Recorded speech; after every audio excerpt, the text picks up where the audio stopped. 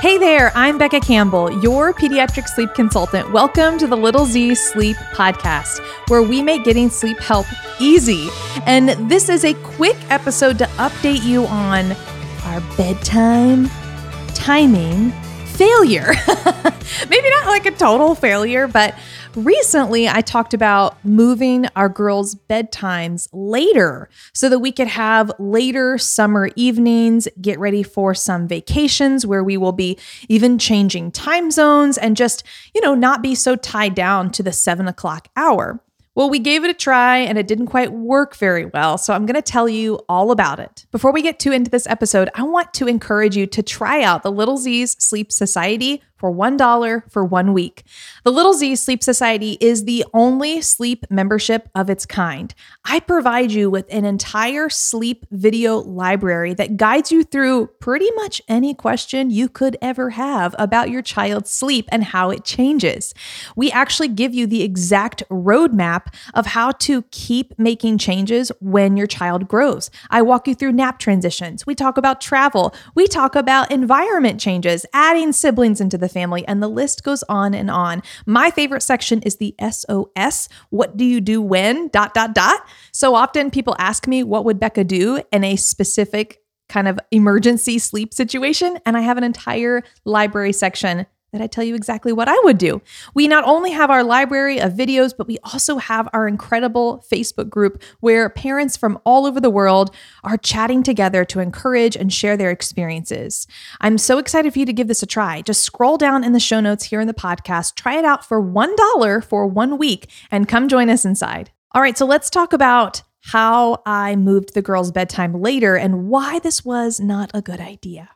So our girls are currently 5 and 6 years old, Ellie and Hattie. They are 5 and 6 years old. And wait, I just said Ellie and Hattie, but then I said their ages backwards. So Ellie is 6 and Hattie is 5, in case there was confusion. They have been going to bed at 7 o'clock or 7:30 for years now. I mean, minus any nap transition times, they have always had a 7 o'clock bedtime until last year when we decided at the end of 2020 to move their bedtime to 7:30 so we can, again, have a little bit more freedom in our evenings. They also, as they grow older, again, 5 and 6 years old, they don't really need a full 12 hours of sleep. Now, some kids will still sleep 12 hours through the night, but they average more on like the 11 to 11 and a half hours of sleep. So Chad and I considered with our summer coming up, we're going to New Mexico, we're going to the beach, we have some other little weekend trips planned, plus it's summer, so it's supposed to be, fun childhood memory evenings. Hey, why don't we move their bedtime to 8 p.m.? They're doing a 7:30. Let's move them to 8 p.m. That way we could maybe get on like an 8 to 7:30 schedule. Now they both stay in their room until 7 a.m. So I mentioned that they get about 11 to 11 and a half hours of sleep, but we give them about 30 to 15 minutes of what we call star time because they have lamps that have stars on them. So they can turn the lamps on when their clock has a yellow light, which means it's almost morning. They can turn on their light and they can play and read in their room until it's actually time to come out of their room. The clock turns green and they can come out. So we actually have them in their room for 12 hours, which is glorious. And sometimes Hattie, my youngest, actually will sleep the entire 12 hours. So here's the thing. We decided to move their bedtime a little bit at a time and eventually get to 8 o'clock. So over about a 2-week span, we moved from 7:30 to then 7:45 and then to 8 o'clock. Do you know what happened? They woke up earlier. No one slept in. They woke up earlier. And after multiple days of going to sleep at 8 o'clock and waking up in the 5s, we realized this is not a good fit for us right now, especially while they are in school. I'm so thankful that we have in-person school where we are for them and they've gone all year. And that's a big chunk of a difference. They had been sleeping anywhere between 6:30 and 7 a.m. And now they're waking up between like 5:30 and 6 because we pushed their bedtime later. Not a good thing. And that is probably the biggest reason and the biggest indicator that you'll know this is not a good idea. You should not move your child's bedtime later if they consistently wake up early. Now, hear me out on this. You may choose, just like we did, to experiment with 15-minute increments. So we did about a week of a 7:30 bedtime.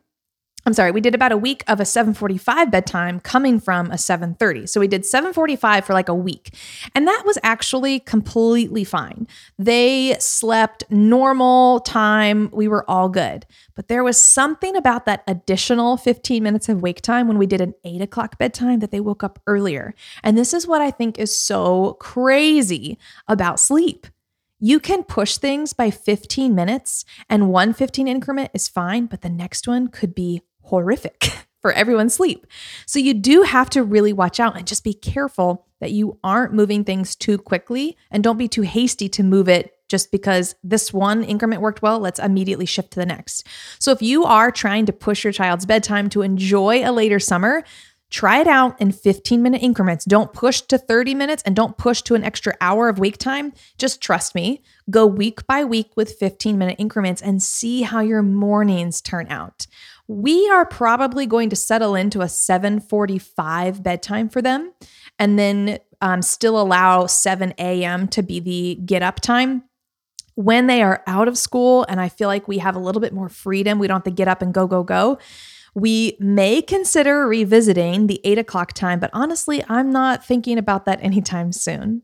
Because not only did they wake up early, we know what happens when they wake up early. Even if they didn't come out of their room, they were awake in the 5s to latest was 6 a.m. And then they're awake all day. And we had to eventually compensate by getting them back to bed, sometimes at 6:45 p.m. so they could catch up because they were crank buckets. And it is not fun to be around a cranky preschooler or a cranky school-age kid. So we ended up just doing a few nights of about a 6:45 bedtime to get them acclimated back to their schedule. And once we realized it was probably just 2 to 3 nights of doing a really early bedtime. Once they got back on track, then we went back to 7:30. This is something you can absolutely do. If your kid knows how to sleep well and independently, you can absolutely manipulate their bedtimes to figure out what is the right time for them. So we'll see. I'll keep you updated. We're for now going to stick with 7:30 because they're still in school. We're considering when it is the summertime, maybe try 7:45 to 8 o'clock. But for now, even though we know 7:45 was okay, we're going to stick with our 7:30. That way they get, the most sleep possible while they're still in school. And then we'll play around with it and figure out where we go from there. So anyways, I hope this was helpful, kind of gave you some tips and tricks to try and know that, hey, it may not work, but we can always give it a shot. All right, sweet dreams. See you next time.